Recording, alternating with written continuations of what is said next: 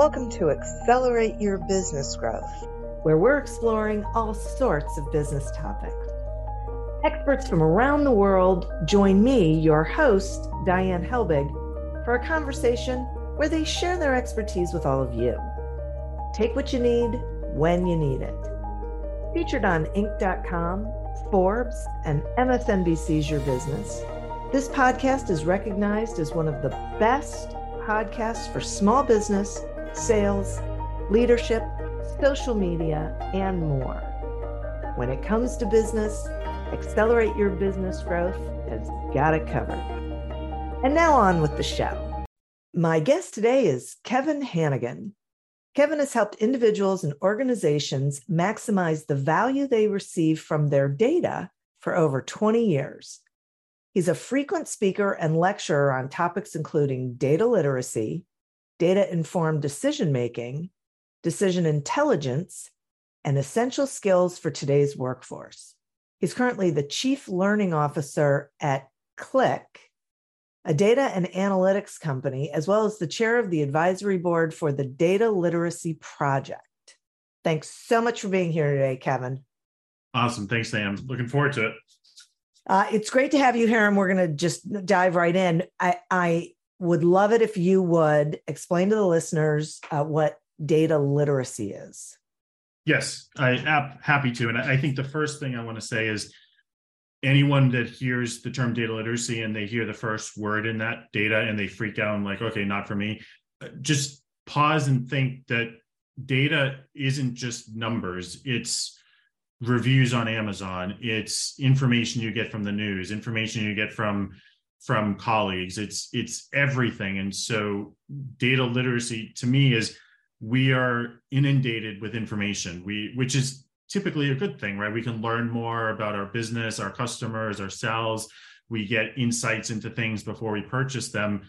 But the way our brains work is sometimes we interpret the data wrong, or the data is missing context. And so data literacy is at the highest level. It's how do you apply critical thinking to interpreting the data that you see? Imagine someone gives you like a word that potentially has different meanings, like the word sanction is one, right? It could be different depending on how the context. Well, data is the same way, but it's hard for us to know if it's missing context because sometimes it makes sense, but it's very misleading. And so it's just how are we better at interpreting data and data visualizations to increase our understanding and decision making. I see. Thank you so much for that. That is, I get it. But are there certain skills that are required in order to be data literate? There are. What's interesting is I think some people get concerned. They're like, well, I don't have a math background. I'm not a data, science. I'm not a statistician. The amount of technical skills you need, I would probably equate to second or third grade math. That's it. Like you need to understand like how averages work. You need to understand things like that. What's really interesting is my belief is the skills that we need are mostly, you sometimes call them soft skills. Sometimes they're called forever skills. But things like active listening, things like getting diverse perspectives, things like mitigating bias, challenging assumptions, those are the skills that help us. And whether we're a data scientist or just someone in business who looks at Excel spreadsheets to try to get insights, those are the skills that we need to use to interpret them and more importantly, avoid misinterpreting them. I see. Okay, talk to me more about bias, because we all have it, but when you were talking a minute ago, that like resonated with me that it feels like that can be challenging for being able to really process the data that you're receiving accurately. Is that right? Absolutely. So I think the first thing is bias is when our brains lead us to a decision that might seem illogical. And we all have it, but sometimes when we talk about it, there are people that are like, oh, that sounds like voodoo, hocus pocus, it's not real. So I like to kind of at least spend a couple seconds educating like why we have it, right? So there's all this data information. Some people say there's millions of different senses getting thrown at a person any given second. And the brain is a really powerful supercomputer. But imagine if it's processing all of these millions of things every second, just like a regular computer would. It would overheat. We'd need to sleep like 30 hours a day, which isn't possible. So the brain takes these shortcuts, and without going too technical, they're called heuristics if people want to look them up. And it tries to find patterns of what is coming in to what it thinks is relevant to us. And there's some challenges with that, because what's relevant to us is based off of our experiences, not someone else's experience. What's relevant to us might have been relevant a decade ago, but in today's world, things are different now and they evolve. So when you take these shortcuts, it tries to give you an answer. And if that answer makes sense, it's called like the make sense. And like, yeah, it makes sense. Then the brain says, here's your answer. And so one of the most common examples of this bias is called confirmation bias. In anyone in the audience, if you've ever thought something was happening in your business or in your world, or just thought something was happening, you basically had a hypothesis or a hunch, and you saw a piece of data, you saw a visualization, you saw a news report that said it, and you're like, aha, I was right. That's bias, because you don't know if it was right or wrong, right? You need to validate the data, validate the visualizations. Just like in the science field, they use the scientific method. And again, without going too technical, you have a hypothesis and you do everything in your power to disprove it. And if you can't disprove it, then you have to assume it's true. In business, because of how our brains work, it's not done intentionally, it's not done maliciously. We come across data that validates our viewpoints and we say, case closed, I'm done. This validates my viewpoint, let's move on. And it's very limited, because that might not be the right viewpoint. It might be a different perspective. It might be misleading. And because the world's moving so fast, we don't stop and think. And that's the real problem, is we don't stop and think and question if we have a confirmation bias or similar. So is this the kind of thing that like we need to be aware of? And when we feel like we're identifying something that makes sense to us, we then question it, like that we have to intentionally question it and say, okay, wait, is this really what I think it is? You said the perfect word is question it. So yes, and I guess it depends, because we probably make thousands of decisions every day. So if the decision is, what am I going to have for lunch today? Probably don't want to question it, because the long-term effect of it being wrong and the recourse isn't that big. But for like more tactical, strategic decisions, where am I going to go vacation? Maybe even things like, what car am I going to purchase? Or so, yes, you want to stop and think about it. And that's actually why there's a science when people say sleep on it. It's because it's your brain, giving your brain more time to process and go away from the shortcuts to see if it's really there, true, and happening to you. So you definitely want to validate things. And one of the things I always tell people is look at the visualization or the data that's being shared with you and just say, in what situation is this not true? Because again, not everyone's a statistician. So we see all of this data out there all the time that causes alarm and confusion. With COVID, we saw flattening the curve's exponentially growing, and it led us to make these decisions as people. Do we go out? Do we send our kids to school? And many times it's missing the context. We don't really understand what the visualization is telling us. And that's really the heart of data literacy, is challenging that. I'll just give you one, funny example, because I like to show examples that make absolutely no sense, that why would anyone believe it to be true, but then realize like that's the fringe case, but you're going to see things that make perfect sense, but they're misleading. So, one of the famous examples is there's a visualization out there that shows there is a correlation, means one's driving the other, that when there are more ice creams being eaten, there's more shark attacks in Boston, Massachusetts, where I'm from. And the data shows that is true. If we don't apply critical thinking and say, well, wait a second, how the heck could that make sense? then you see it on the news and feel like, oh my God, we're not going to eat ice cream anymore because I don't want to get eaten by a shark. What's really happening is the data is not lying. And that's the key. The data is showing you something, but there's something that's not in the data or that's not being shared that's driving both of those. And in this case, in hindsight, it makes sense. It's the weather. When do people mostly eat ice cream? Usually in the summer. When do people usually swim at the beach? In the summer. It makes sense. But we don't think like that because, again, the shortcuts in the brain's like, well, you know what? The data shows that. Why? The data is not wrong.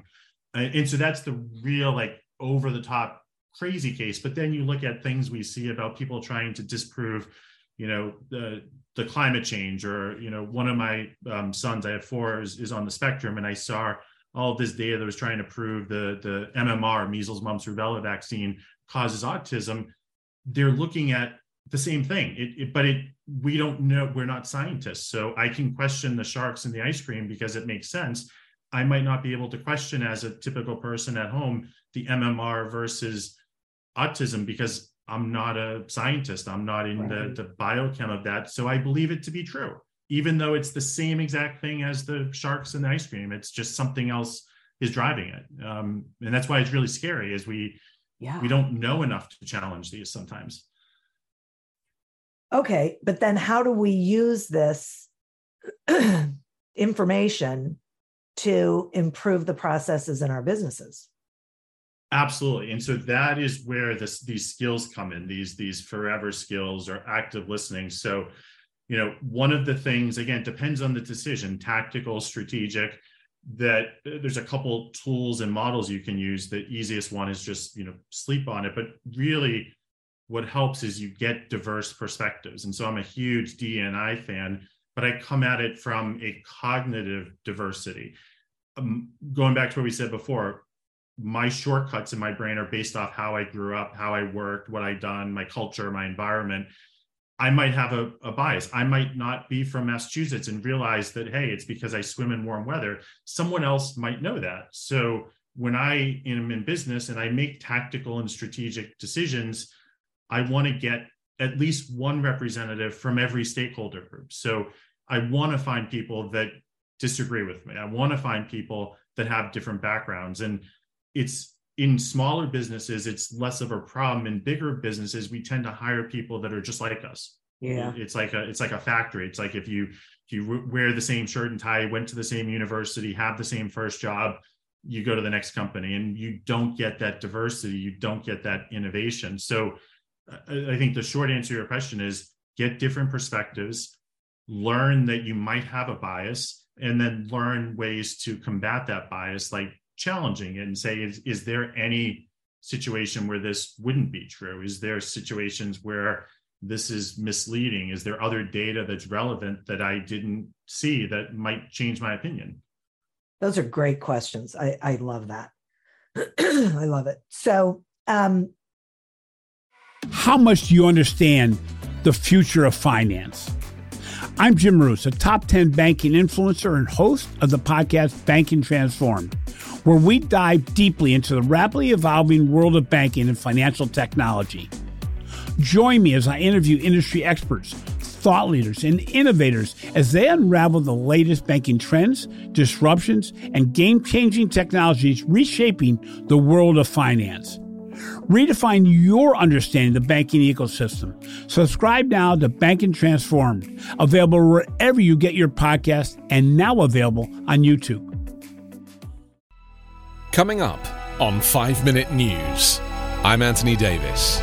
You might think it's partisan because maybe it's critical of one side or the other, but it's not. It's just the truth. And I think that's also something that's kind of unusual for Americans listening to the radio or to podcasts, because the news landscape in the States has been so partisan for so many decades. So 5 Minute News is verified, truthful, independent, unbiased, and essential world news daily. Is there more to an organization's culture? Like, is there some kind of culture that is required in order for this to work outside of being diverse? Is there? Anything else about that? Perfect question. It's like this would be the perfect lead in. So thank you for that. That wasn't planned. Yes, and that's part of the challenge, right? So think about what I just said is you want to get different perspectives and you want people to challenge questions. So going back to we're all kids, we're all curious. One of the reasons kids learn differently than adults is we don't have any experiences to compare them to. So what do? We ask why. And as parents, as a parent of 4, I found it incredibly annoying, but why is how they understand. And then you go into primary school and secondary school. And I will admit firsthand, when I ask my teacher why, they're not like, Kevin, I'm so excited that you're curious about this. Like, Kevin, don't challenge me. Don't talk back. Go to the principal's office. And then you go to your first job when the culture was more hierarchical. And the boss says, we're going to, take our surplus and we're going to spend it on marketing. And you're like politely questioning, well, what's the data for that? Why would we do that? Do we see a correlation between this? And the boss is like, well, you questioning me? I've been here for 40 years. You're fired. So we lose that ability to question because the culture isn't there. So to your point, data literacy isn't as much an individual thing as it is an organization needs to have the culture to be open about getting input from different people. And in my experience, many of them say they are, but a lot of people don't really like it when it happens because it's different. It's like they feel like they're being questioned and challenged. And unless they have the mindset that being challenged is a good thing, it's going to take an overhaul of the company culture. So absolutely, you want diversity, but you want everyone from the top down to say, you can ask me any question, you can challenge me, but clarify, do it in the right way. Politely challenge, politely question. Don't say, hey, you're an idiot. That makes absolutely no sense. You're missing something, but do it in a polite way. And the companies that do that, Google, Amazon, they innovate. They are the ones that are innovating now. Right. And problem solving. Is data literacy more important now than, 20 years ago? It is. I think it's always been important, but 20 years ago and maybe even 10 years ago, we didn't have as much data. So the first thing is being overloaded. Like we'll go back millions of years. What we worried about and how the brain evolved, if you ever follow the neuroscience of how the brain evolved, what we really cared about was not getting eaten by dinosaurs and surviving. Yeah. So we didn't have to weigh the probability of things. Problems were not complex. They were very simple. And even going into the 1900s and 1950s, and everything was very simple. And it just, I'd say in the past 20, 30 years, everything is complex. So you have to worry about it more because everyone has smartphones, everyone has TVs, everyone has email. You are exposed to, going back to always in the beginning, when we say data, don't just think numbers. You're exposed to statements, you're exposed to evidence, you're exposed to information, like the news headline, don't take the MMR vaccine because it causes autism, or don't leave your house because COVID cases are exponentially growing, or any of those things, which may or may not be true. We have more things we have to question. And because we don't practice the skills, this is my theory at least, because we don't practice the skills that help us question it, like active listening, critical thinking, curiosity, those are kind of suppressed after being a kid. Yeah. We don't have enough practice about it. Take active listening. To me, it's the most important skill anyone in business can have. I went to school for 15 years. I took tons of reading courses, tons of writing courses, even took 2 public speaking courses. I've never taken a listening class, and it's the most used form of communication. So a lot of people just don't know how to do it. It is interesting. And there is so much data. Is it even possible to sift through it? I feel like either people just feel like there's so much of it, it's so overwhelming that they don't even know what to pay attention to and what not, or even what to question and what not to question. So they sort of tune out, or they pick and choose, or they try and delve into all of it. But is it all important? Does it all matter? It doesn't. Well, it probably all matters to something, but it might not all matter to you. So there's a statistical term, signal and noise. And the basic answer of that is there's so much stuff out there, the noise, that's making it hard for you to see what the true meaning is, the signal. And you're right. If there's different approaches to data, if someone, taking data aside for now, came into my office and said, here's a 10-story high haystack, go find me the needle, I'm going to say, no, thank you. I'm moving on. That's like a losing cause, because you're looking for literally a needle in the haystack. But if someone came in with a very specific question that was answerable with data, so pivot to marketing. If my boss comes in and is like, how was my marketing campaign last year? If I'm in an environment, a culture where I can politely challenge, I'm going to say, well, how do you determine success? Compared to what? Last year, this year, compared to the industry standard? Are you looking at different channels? I'm going to question and ask all of these questions, and I'm going to end up with a very specific question. How was my marketing campaign this year in terms of lead generation compared to last year? That's answerable. And now that haystack, I can go into the haystack and say, this is exactly what I need. I need lead generation from this campaign, from this date to this date, this year and last year. And instantly it colorizes the haystack, and you find the pieces you need and you pull it out. The problem is, if we don't think by asking the question first, we're just going to say, there's something in here that's going to help. I have no idea where it is. And long story short, start with the question. That helps. If you know what you're looking for, or you know the question that you want to ask, then it helps. And someone might say, I don't know what question to ask. Then try a question. And if it doesn't help you, evolve it, iterate it, try another question. Yeah. Wow. Okay. I like that. I mean, I first of all completely agree with you that listening is the most important skill, and it is amazing how no one really learns it. Yeah. And well, active listening, and that being curious and questioning things is really key to growth and success. So I can see how this whole concept of making sure that you're data literate can really help an organization. And I can see that it can be challenging too.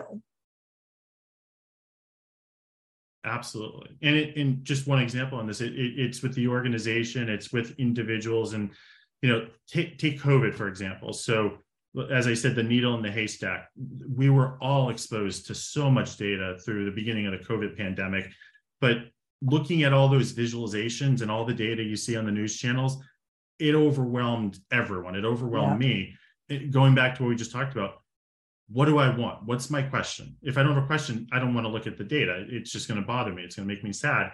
So let's say my question was, I want to know if I can go on vacation in 6 months with my kids based off of their health factors with a low risk of anyone getting hospitalized. That's answerable. But the problem is then I need to find the data to support that. But what did we see in COVID is we saw visualizations that said coronavirus cases growing, and you see like this huge step where like at a certain point it exponentially grew.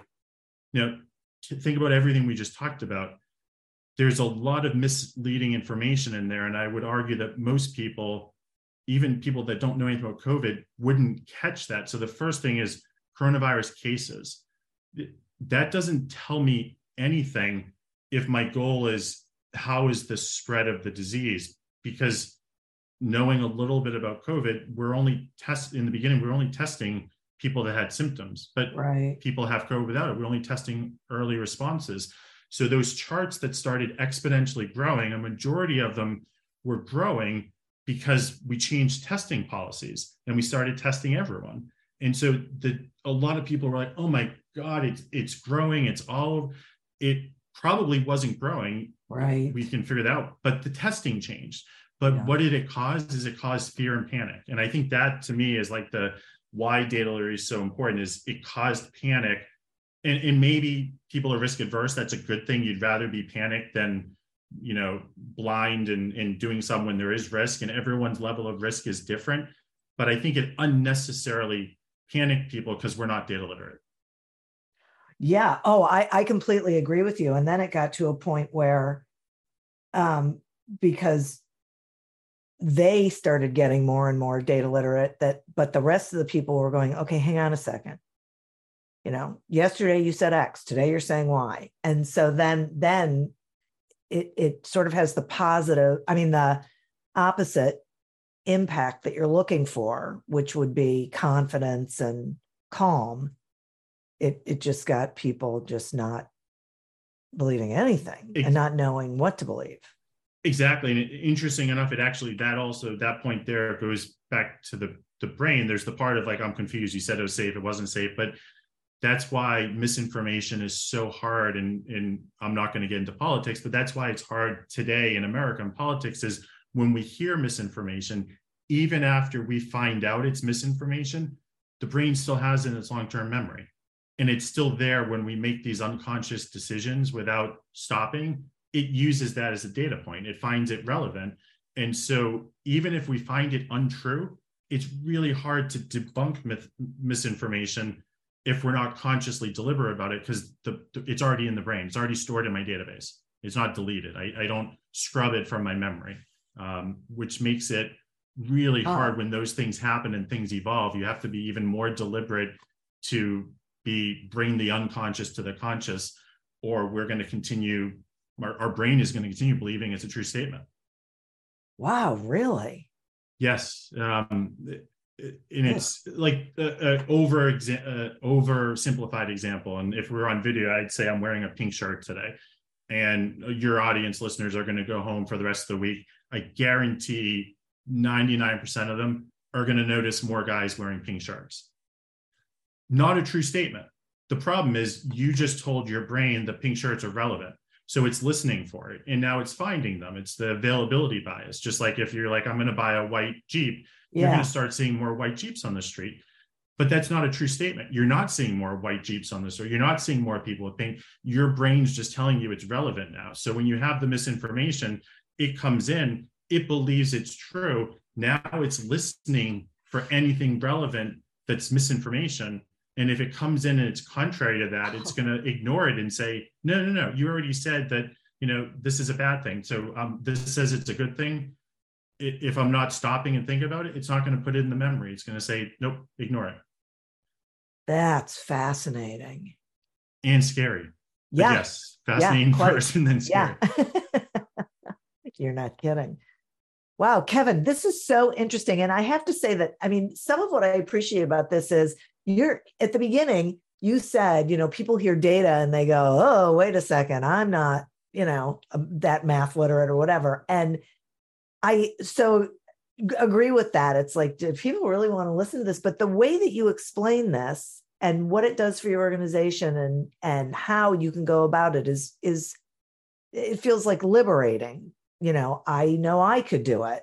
And it doesn't, it sort of, I'm going to say like humanizes data. It doesn't make it one of those really awful, no, thank you sorts of things. So thank you for that. Happy to. And it's just like anything else that's habit forming, right? Is you just have to be deliberate about practicing. The good thing is, people think of habits, they think of like exercise. And those are hard to practice. It's like, oh, do I really want to go to the gym today? But these, you don't push back. It's like, do I really want to, question this visualization? Some people might find it fun. And those people that find it fun, a lot of times have nothing to do with math fields. They come from psychology. They come from communications. And so I think it's easier because it is helping you practice and form habits, but it's not painful to do. It does take a little bit more time, but it saves more time in the long run because you're doing it the right way. Yeah, exactly. Right. And you're getting and using actual relevant data as opposed to thinking that what you have is relevant when you haven't really done the digging. Exactly. It reminds me, there's this little game show, I'm dating myself. I think it's called Classic Concentration, but it was a memory game. And as you got the pieces off, underneath it was a set of images that spoke out a phrase. And there's a word for it. I can't remember what it is, but like the one I always remember is there's the word PEA, and the E is kind of split. It meant split pea soup or split pea. It kind of, but the thing about the game that's similar to data literacy is someone would see the left corner and they'd make an assumption what it was, and it was hardly ever right. It's like the more you see of the puzzle, the more accurate you are. Kind of like Wheel of Fortune too, right? The more letters you see, the more you're able to understand what it is. But we see a visualization, our brains don't stop and say, oh, it's Wheel of Fortune. It could be these 20 other things. We say, oh, it tells me the cases are increasing, or it tells me this is bad, or this is doing that. And we don't pause and say, well, maybe there's a piece that's exposed on the right or that's unexposed. We just don't think that way. Right. So I guess that's one takeaway I tell people is imagine it's a game show. Imagine it's classic concentration. What other piece of the data or the visualization or the information would help if it was exposed? I think that's really great. And I have to say that thanks to the way television is these days, we watch classic concentration on Buzzer. Oh, Game Network, right? Yeah. So, and it is fascinating. And it's interesting how you try and figure out what is it they're trying to say there, and you figure out which pieces you need in order to get a better picture. So that is very interesting. I'm going to watch it differently now than I did before. Kevin, thank you. Will you tell the listeners how they can find you and everything you've got going on, please? Yeah, happy to. They can find me on LinkedIn. I think there's only 2 Kevin Hannigan, so it should be the first or the second one. As you mentioned, I work at a company called Click, a data and analytics company. They can go to my website, kevinhannigan.com. I've recently published 2 books on data literacy. The most recent one's called Data Literacy in Practice, which kind of goes through a lot of these types of things that we talked about. And then the one from 2 years ago is called Turning Data into Wisdom. And it's really a little higher level about how you can better increase your decision-making and actually gain wisdom by leveraging data. But again, nothing I talk about requires you to have anything more than, from a technology point of view, 2nd or 3rd grade math skills. Thank goodness. Yes. Oh my gosh. Well, as I said, thank you. And listeners, thank you. You are who we're doing this for. Thank you for tuning in to this episode of Accelerate Your Business Growth, a production of Evergreen Podcasts. Discover more episodes of this podcast and explore others at evergreenpodcast.com. As always, continue to prosper and be curious. And if you're looking to get your sales strategy headed in the right direction, pick up a copy of Succeed Without Selling on Amazon or wherever books are sold. Until we meet again on another episode of Accelerate Your Business Growth, goodbye and good day. Do you love news about LinkedIn, Indeed, Google, and just about every other recruitment tech company out there? Hell yeah. I'm Chad. I'm Cheese. We're the Chad and Cheese Podcast. All the latest recruiting news and insights are on our show. Dripping in snark and attitude. Subscribe today wherever you listen to your podcasts. We out.